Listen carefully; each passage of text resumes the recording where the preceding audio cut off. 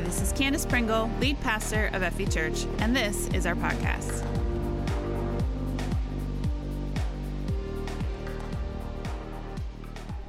I have all these experiences in my memory, having grown up in the church. The experiences of extreme presence of God, the moments spent at camps around altars or in a week-long conference, worshiping and praising God every day, all day. It's when God seems to heal your heart, inspire your soul, and teach your mind all at once, and you feel so close to Him, so changed, that you think everyone must be able to see the change in you so clearly, like everyone can just tell how different you are. Your perspective, your mindset, your place in the world all seem to shift so powerfully. And I have this picture in my mind of the mountaintop experiences in the Bible. I imagine that they are the physical representation of my camp or conference experience. I picture the work that it takes to get to the top, the exhaustion, the sleepless nights and long days, always looking ahead at how much longer, how much farther, building your expectation, rehearsing the questions over and over in your mind. And when you finally get there, and get to experience the presence of God, just how powerful that must be. There are some quintessential mountaintop moments in the Bible that we're going to teach throughout this church camp sermon series, and I really hope that you get to experience God in a brand new way. And I hope that you're already anticipating what God is going to do. That's what the mountaintops theme is all about. Hearing from God in a brand new way and the work it takes to get there. Are you ready? Are you ready?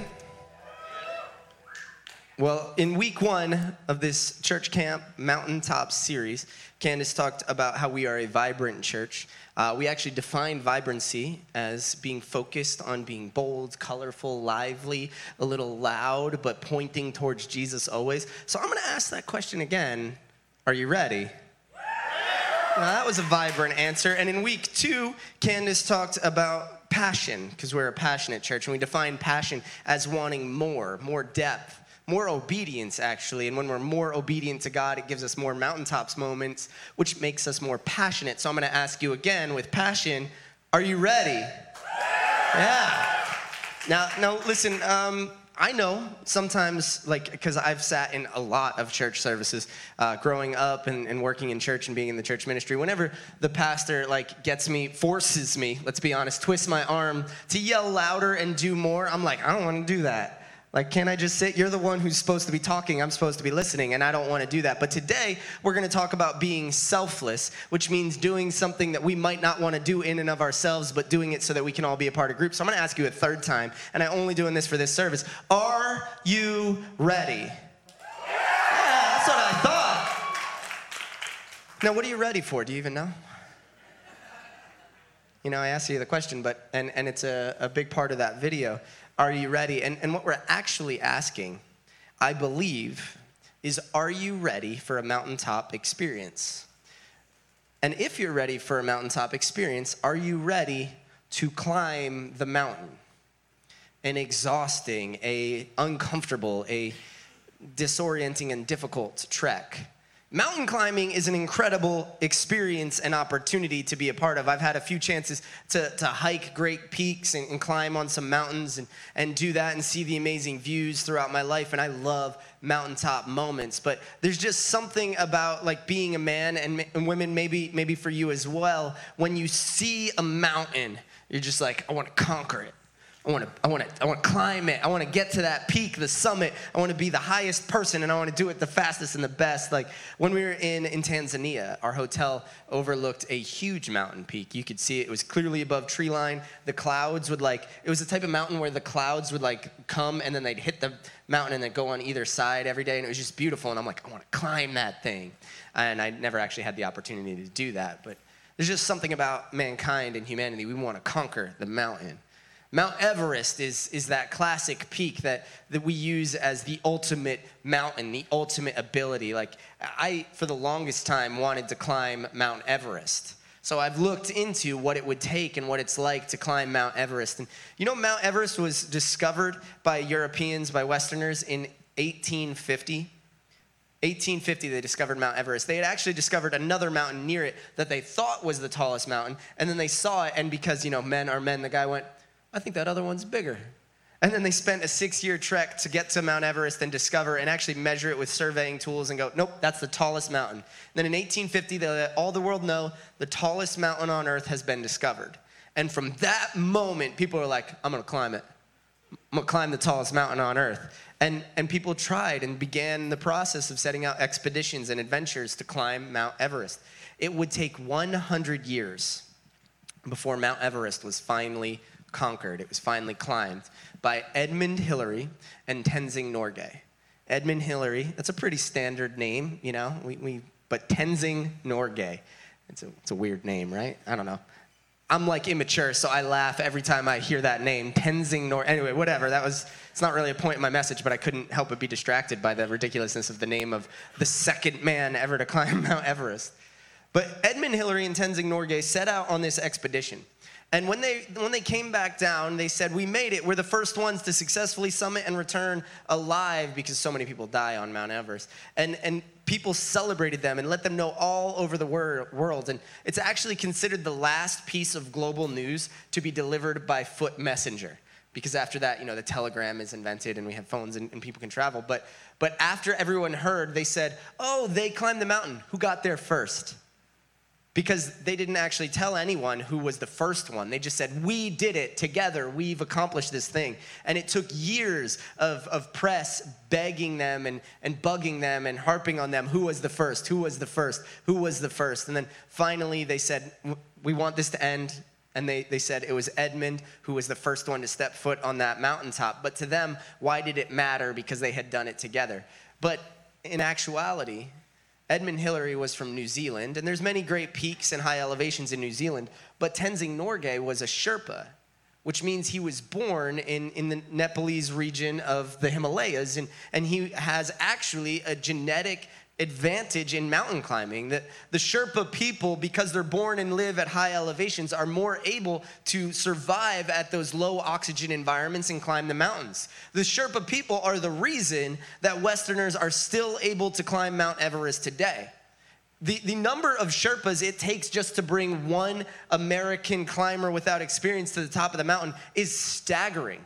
They arrive there months before and they set up base camp. Then they move to Camp 2 and they set up Camp 2. And then they move to Camp 3 and they set up Camp 3. Then they start setting guidelines and ladders. Then they start carrying oxygen tanks on their backs up the mountain. They'll literally summit and return multiple times so that they have the oxygen where it needs to go, so that a climber doesn't need to bring their tents. They don't need to carry their extra oxygen bottles. They don't need to carry their extra food. It will all be waiting for them when they arrive. And these Sherpas work incredibly hard and do a phenomenal amount of work and put themselves at risk so that others can summit a mountain.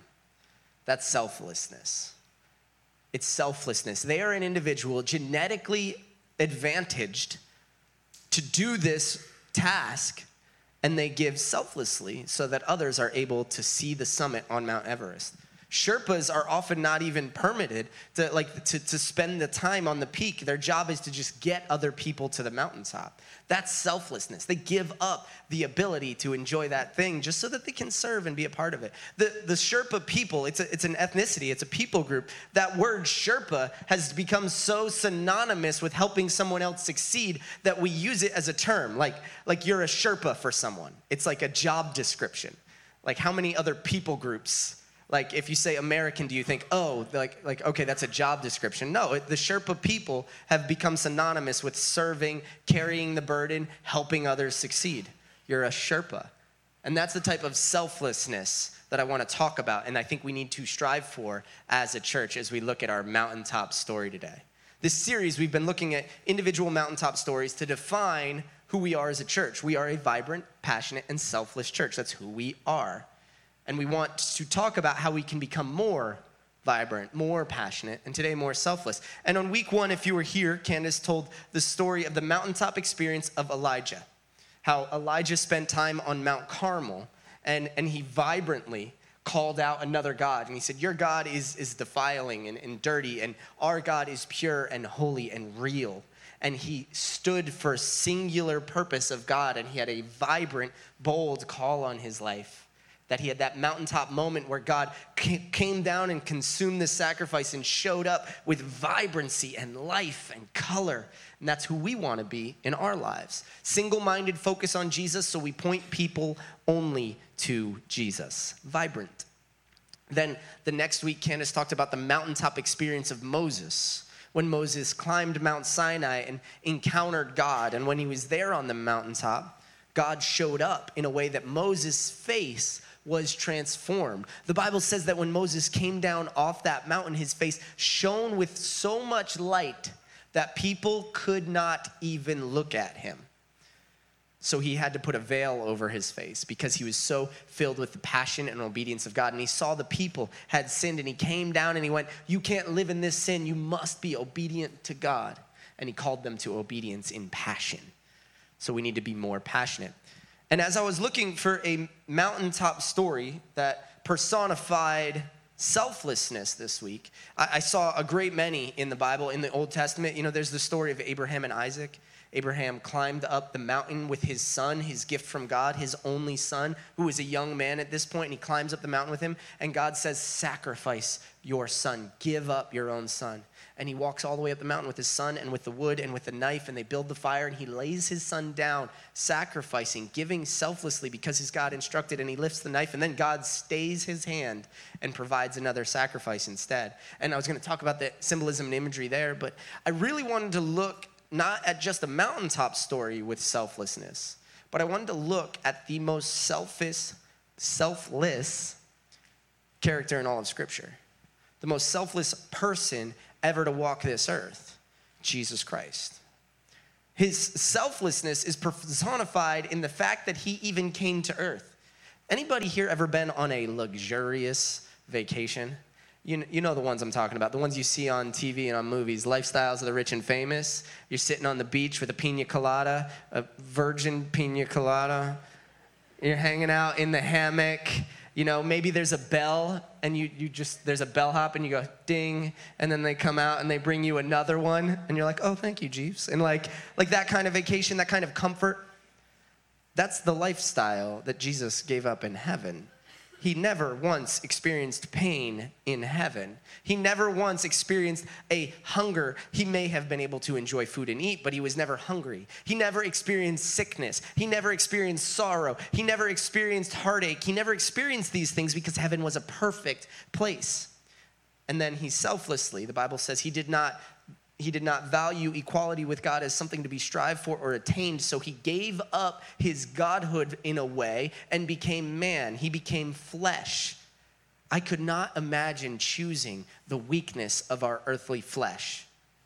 He chose to embrace sickness, pain, exhaustion, tiredness, hunger. All of the issues that we face on earth, he faced, and he chose that selflessly. Gave up his own comfort for others, the most selfless we could ever imagine. And then as he lived here on earth, he demonstrated selflessness by serving others, by healing others, by caring for others, and then facing the punishment for others. The ultimate selfless individual. So I knew I wanted to look at the life of Jesus, but then I thought, well, mountaintops. What mountaintop moment of Jesus do we want to study? There's the Sermon on the Mount where he laid out how we should behave. There's when he was tempted by the enemy on the mountaintop, where the enemy brought him to a high mountain. He said, you could have everything if you just bow down before me, but he selflessly decided not to.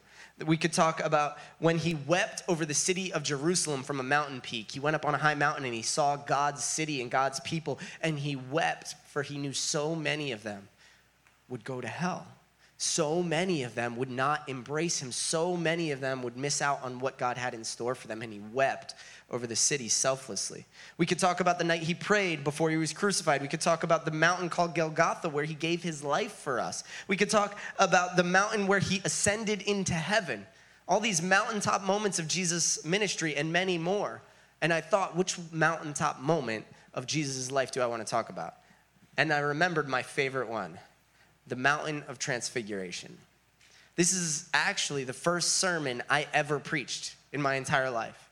I was given an opportunity to preach to men that I really appreciate and look up to, and they said, preach on anything you want. And I said, I'd love to preach about the Mount Transfiguration, and I wrote a sermon about it. I actually remember my opening line from that sermon. You want to hear it? It was, I've seen the sun set over an endless Atlantic Ocean. And then I began to talk about the beauty of beaches and all these things, but that the mountain is the most beautiful place. And I remember that message, and I remember afterwards, a guy came up to me and said, great sermon, Jason, but the sun doesn't set over the Atlantic. And I went, you really walked away with something great there. Thanks for paying attention and taking notes. And then I went, and it does when you're on an island, punk, because that's where I was talking about, the island. So like I jabbed him back for jabbing me. He's a great guy. But the Mountain of Transfiguration is a mountaintop moment where Jesus was completely transformed, where Jesus had this astounding, amazing, never to be replicated moment that I would love to have experienced even a piece of. And as we study it today, I want you to picture what it would be like to have experienced that and what it would take to experience that in our lives if we could. So we're going to go to Mark 9, verse 2. If you have the FE Church app, you can go to the sermon notes. You can follow along there or open up your Bible to Mark 9 right now. Mark 9, verse 2.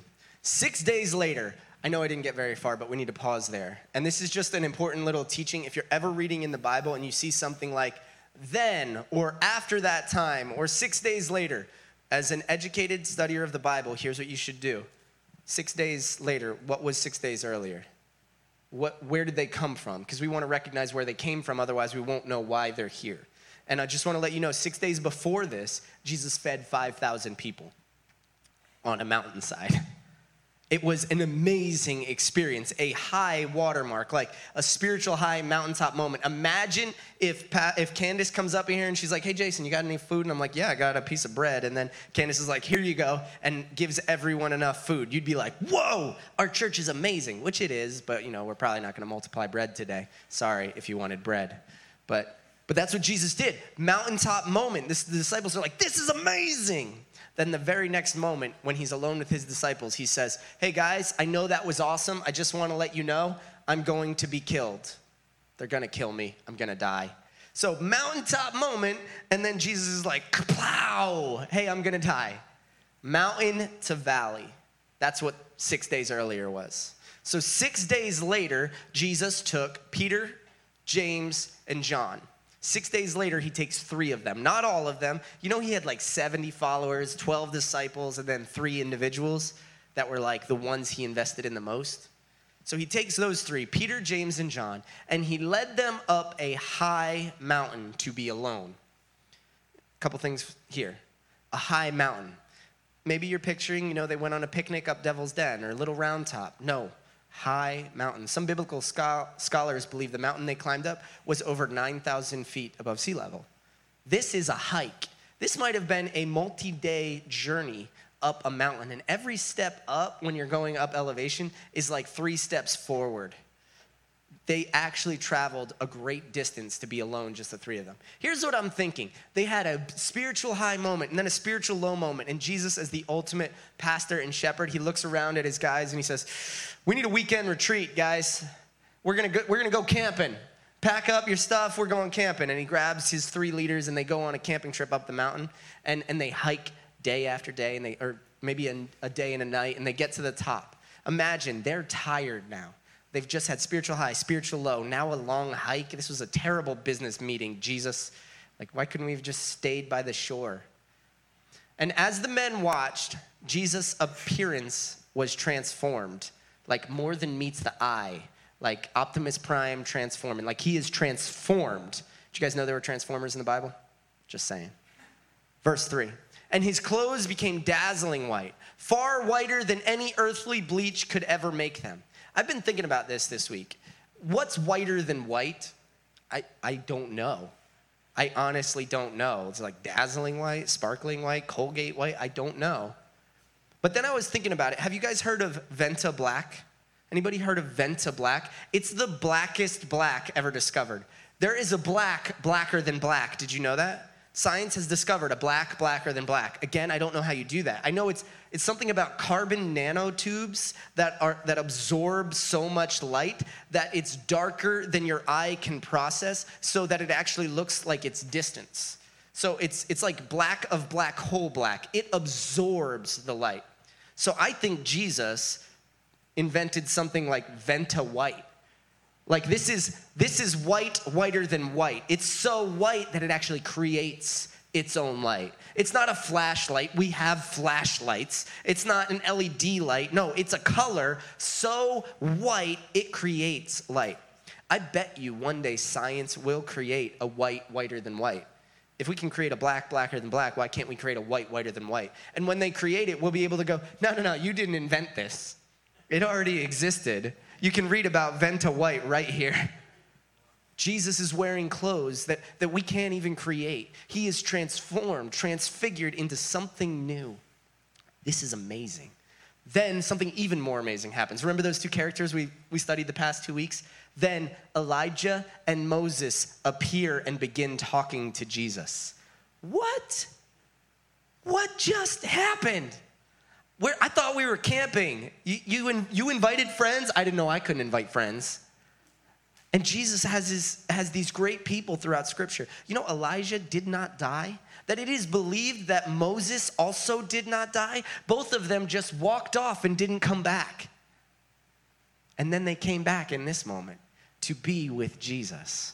And they're on top of this mountain, and the disciples are observing their Savior in Venta White with two other guys just, shooting the breeze, talking about stuff, just discussing things.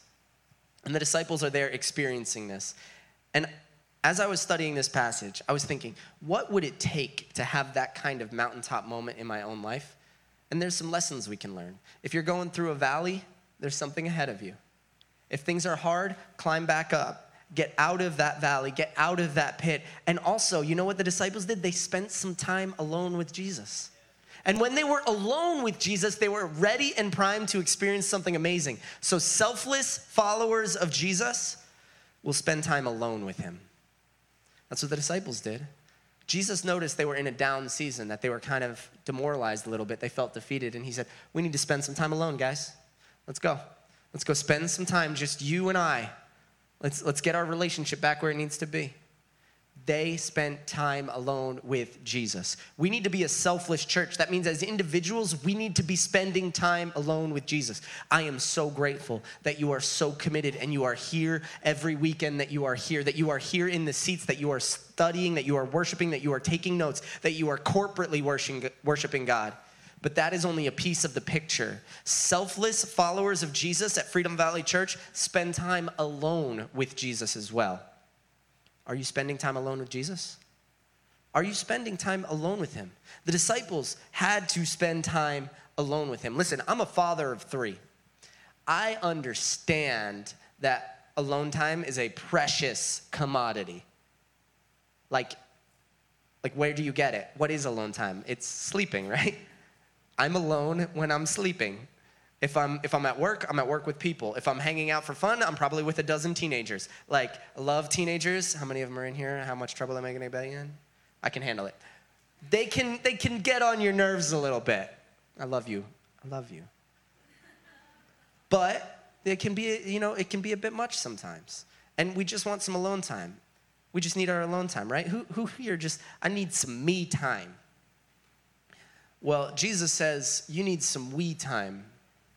You do need to take care of yourself. And we're going to talk about this a lot today. Self-care is an important thing that our society is training our young people in. You need to take care of yourself. If you don't take care of yourself, how could you ever take care of others? Take care of yourself. But there is a balance. I talk about the pendulum a lot. When culture starts to get something right, they just keep on swinging until they end up in a disorder. Self-care for the sake of self-care is not self-care, it's selfishness. Hey, I know I just got back from vacation, but I really need a vacation. So I'm tired from vacation. So I'm gonna skip church this week and maybe next week. I just need to recover. I need some me time. Or like, yeah, I know there's things I could be doing or should be doing, but I just need to rest a little bit more. I need my 8 hours. I need that beauty sleep. I need that beauty. Can you tell I got my beauty sleep this morning? I'm looking great. I'm just saying. We need that. Yes, take care of yourself. But do not take care of yourself at the expense of your relationship with Jesus Christ, because that is not self-care. That is selfishness. Self-care is spending time with God. I learned this in Africa in a very painful way on our last missions trip. We were up all hours of the day and night working harder than I feel like I have ever worked, except for on other missions trips. Working incredibly hard to the point of exhaustion. You feel like you're gonna drop. And then when you're about to go to bed, our leaders told us, hey, who here's feeling tired? Who's feeling tired? And everybody's like, I'm not feeling, but everyone's feeling tired. And they go, I think we're all feeling tired. So you know what we're gonna do? We're gonna wake up an hour earlier tomorrow for prayer. Does that make any sense to anybody? Hey, you're tired, let's wake up earlier. But that's what we did. When you're tired, wake up earlier and spend some time in prayer. And you know what weirdly happened? I would wake up so exhausted, drained, and grumpy. Who here's a little grumpy when they wake up? Yeah, nobody wants to admit it because the person next to him, but you're like, you're grumpy. She is, he, you know what I mean? Like, I would wake up grumpy.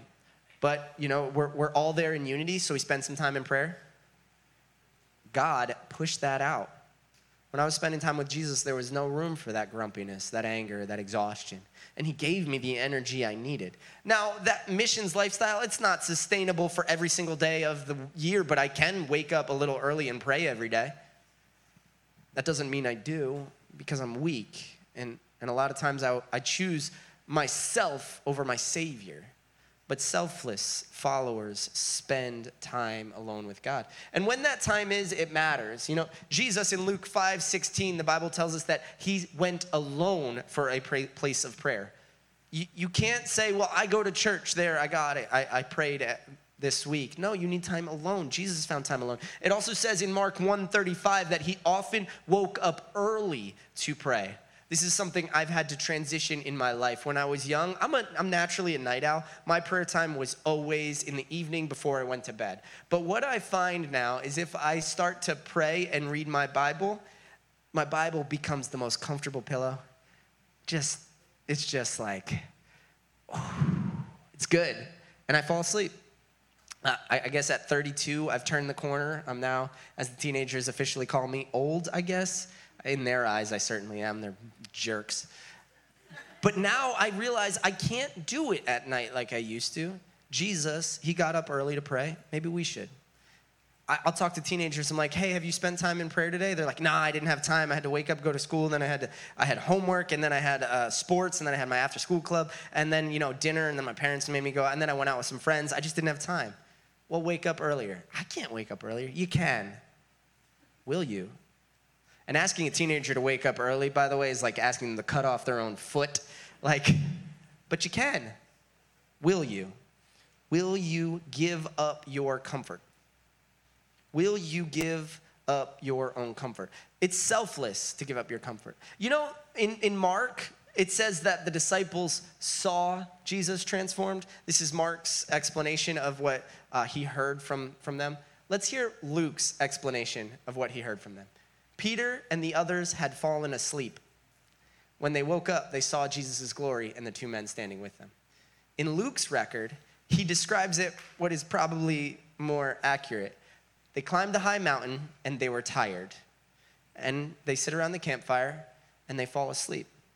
Maybe they woke up just in time to see the tail end of the transformation, but I believe if they had been up, spending that time alone with Jesus, pursuing him in prayer, sitting next to him praying and crucifying their flesh, dying to themselves, saying, I don't need sleep, I need more of you, Jesus, maybe they would have been transfigured as well. Maybe they would have had Venta white clothes on in that moment. Maybe it would have been all 6 of the men standing there, celebrating and worshiping in majesty on that mountaintop. But they fell asleep. They fell asleep. Will we give up our sleep so we can spend time alone with our Savior?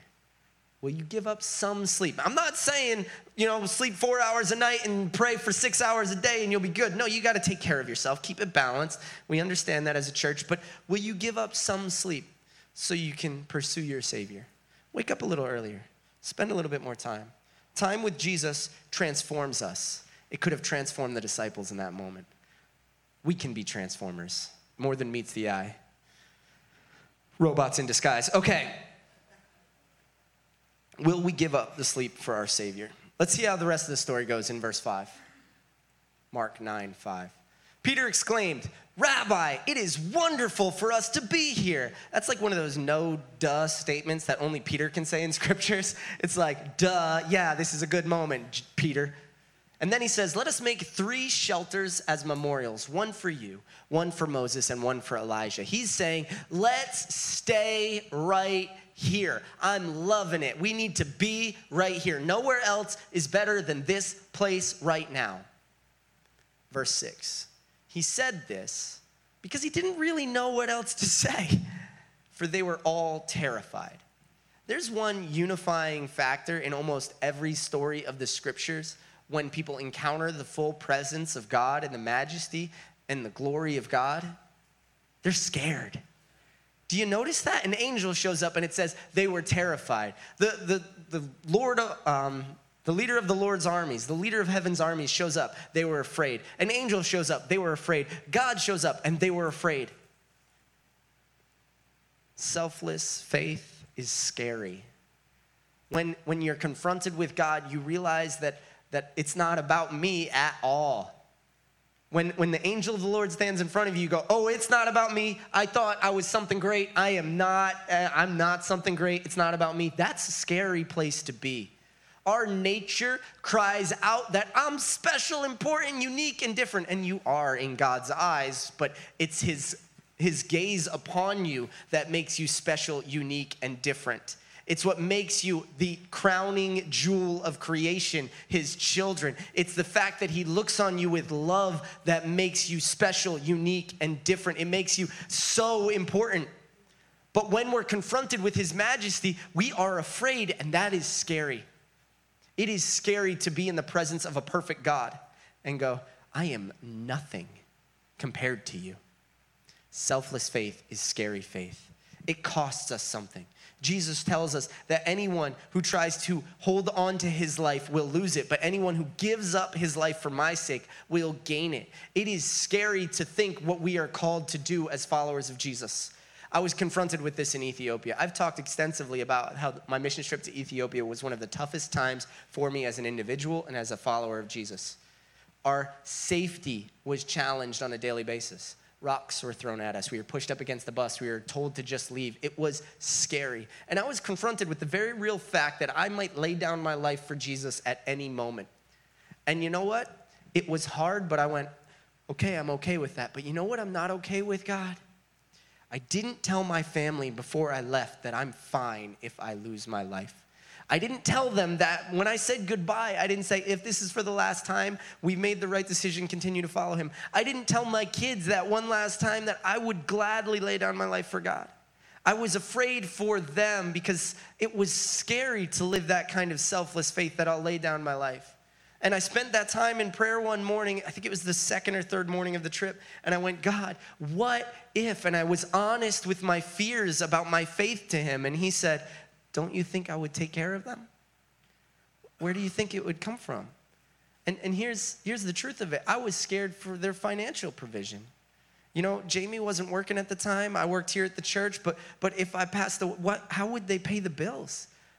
Rent, we needed that check every week, every month for rent. How would we pay? Where would they live? Who would take care of them? And God said, you think I'd let them starve? I'd take care of them. I love them more than you do. And at that moment, I had to selflessly give up my family for the sake of my Savior. And that was scary. We have to be willing to give up whatever it takes to gain something that we can never lose. And then when I had to leave that missions trip, I was afraid because I had moved to a new level of faith in Ethiopia. And I was worried that when I got back to America, it wouldn't be the same. We talked about bringing church camp here, like it's camp, youth camp here at church. This happens every time. Every year at camp, there's at least one student who says, I don't want to go home. I just want to stay here. Can't we just stay here longer? I want to stay. And you know what they're saying? I'm worried. I'm scared that if I go home, things won't be the same. I won't have the same presence of God. I won't have the same prayer life. I won't have the same faith pursuit. They're afraid that if they leave, they won't still have God. And I want to be like, don't you know you can take this with you? Peter was scared that he might lose that moment with Jesus. So he says, let's just stay here, Jesus. I never want to feel anything other than this amazing moment on the mountaintop. And I've been there. I'm afraid that if I go from where I am, if I leave where I am, I'll lose the access to God that I've experienced. But Jesus said, faith the size of a mustard seed can move mountains. So do you think it could also move mountaintops? You think your selfless faith could take that mountaintop experience and take it with you throughout the rest of your life and your world and your day and your week and your year? You think it could do that? If we just have faith, some selfless faith that says, I can't stay here because I have to take this with me to the rest of the world. I have to show this to my neighbors. I have to show this to my family. I have to tell this to my friends. The world needs to know what I have experienced. Peter was so afraid, he said, we should just stay here. But he was missing the fact that they needed to take it with them off the mountain. That moment wasn't just for them.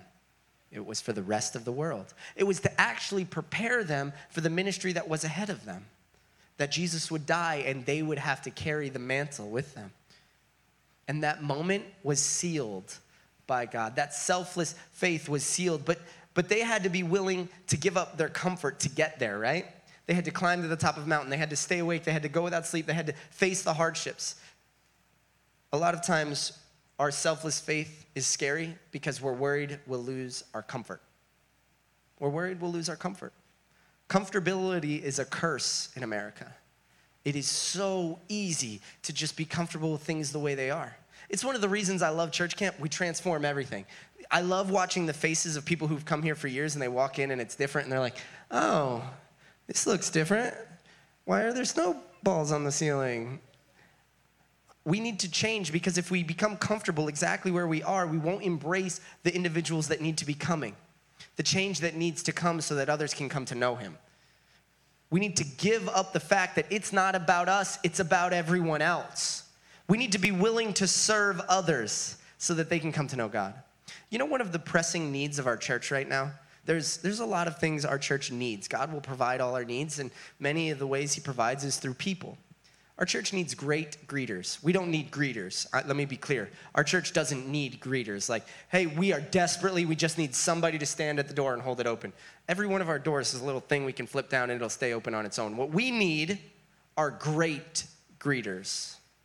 I've got to visit some amazing churches with some world-class greeters. I'm talking like people who from across the parking lot, they start to pick out that look that a new person has. And if you're new here, I promise I'm not mocking you if it's your first time with us. Thank you so much for being here. But a new person, they'll walk up to a church and they'll go, oh, look at that, everything's.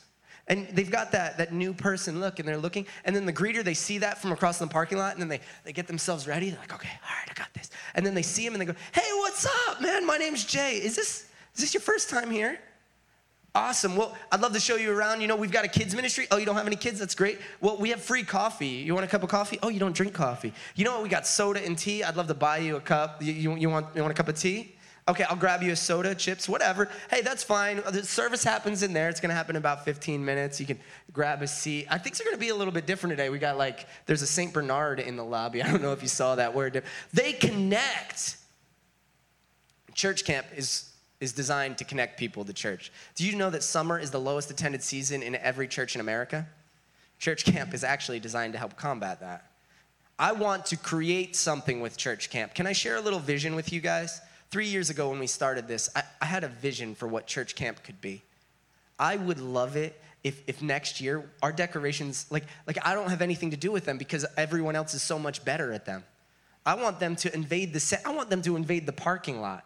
I want where you park your car to be different. I want people to know we care so much about them that we will create something incredible.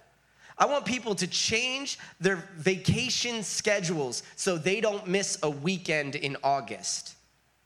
I want people to go, our church goes all out in August. You got to check it out. I want people excited that summer is coming to an end, and not because summer's over, but because it means church camp is coming. That's what this event is to me. And we've got a long way to go, and I'm excited to get there. I've already got plans for next year, people. Just wait. Like, I'm excited. It's going to be way out there. But I want this event to connect people to Jesus. I remember the first year of church camp. Somebody was walking up, and they had that look on their eye. And this is actually really hard for me. This is a selfless thing for me. I am not good at talking to strangers. I know you're thinking, yes, you are. No, I am not. Ask my wife. I am horrible at it. I will put my foot in my mouth in 10 seconds flat. It's a talent, I'm telling you. But I saw him and I went, all right, well, they're going to walk in and they're going to see things are weird. I got to be the one to connect with them. And I walk up and I'm like, hey, guys, is it your first time here? And they're like, yeah, we're from, and we start talking and I explain everything. I bring them back to kids. I tell them, you don't have to drop your son off, but if you want, he's here. And they start connecting. And 3 years later, they're helping us out with church camp. And it's their dog in the lobby, barking at people, slobbering all over the floor. Anyway, church camp can connect people in a way other events can't, because we're willing to do whatever it takes. We were here every single day decorating, and we've got a church camp carnival, and we're going to do it so that people can connect. We need individuals with that kind of passion trying to connect people. FV Church needs great greeters, individuals who say, I'll meet people. I'll shake their hands. I'll get to know them. I'll walk up to the new person. I'll be brave, even though it might cost me my comfort. I am uncomfortable every time I talk to somebody. I just am. I love you guys, so I will talk to you. I have to give of myself. Naturally, I'm an introvert. The only time I'm an extrovert is when you put a microphone in my hand. Every other time, just give me my space. But I'm going to break through that because it costs me my comfort so it can connect people to Jesus. And that's what matters. Our church, we need people to clean. We need security people. We need sound people. But we need all people who are doing it to give of themselves so that others can connect to Jesus.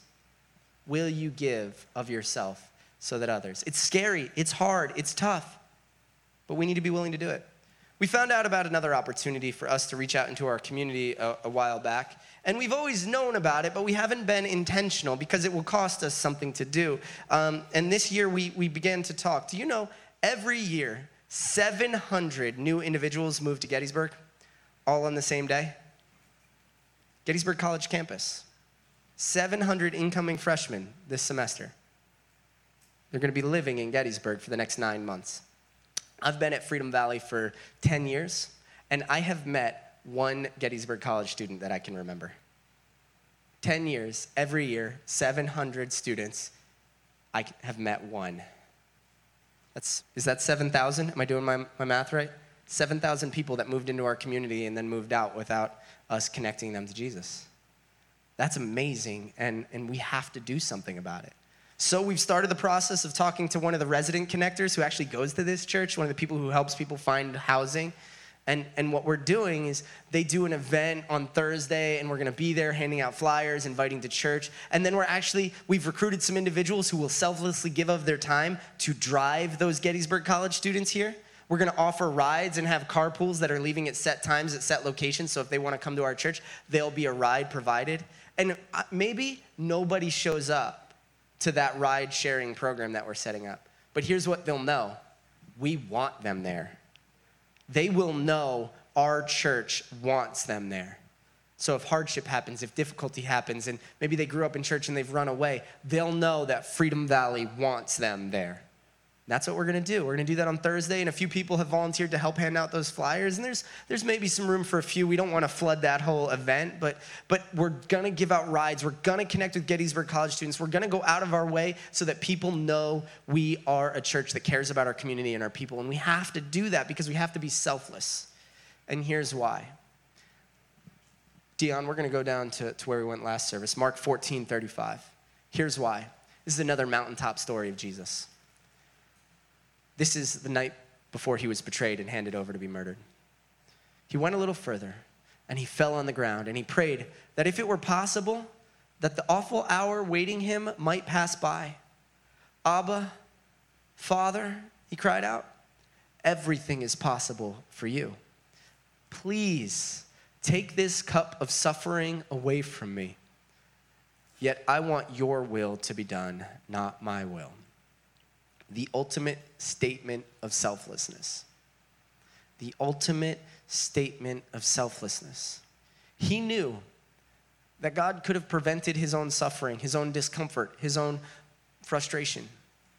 But a selfless follower of God does whatever it takes to lead others to him.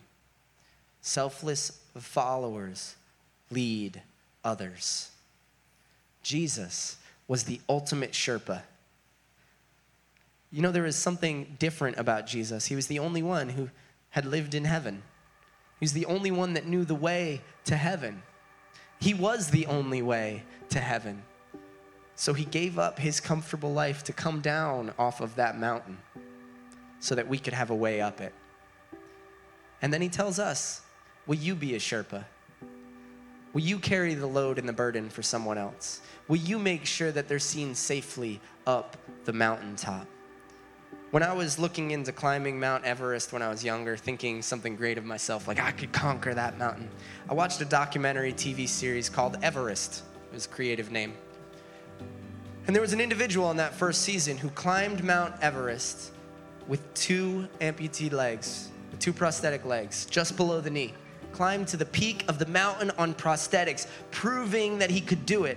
The Sherpas led him up and guided him up. But on the way down, something happened. He could no longer wear the prosthetics. The bleeding had gotten too bad and the sores had gotten too bad. And he had to go to his Sherpa and say, I can't go down anymore. And the Sherpa tied him to his back and carried him down off that mountain. We need some Sherpas in this church. Some people who will say, I'll give selflessly so that others. We used to say around here, and we still do, we church, not me church. Church is not about those of us who are already here. It's for those who are not yet here. We want to create a space to lead others to him. We want to create some room so that others are connected. We want some people who will give of themselves so that others can meet Jesus, that will give up their comforts, that will give up their desires, that will give up their identity, that will give up their own image so that the only thing that is visible is their Savior. Would you change your own identity for Jesus Christ? I'm no longer what I was. I am a follower of Jesus. That's what he asks.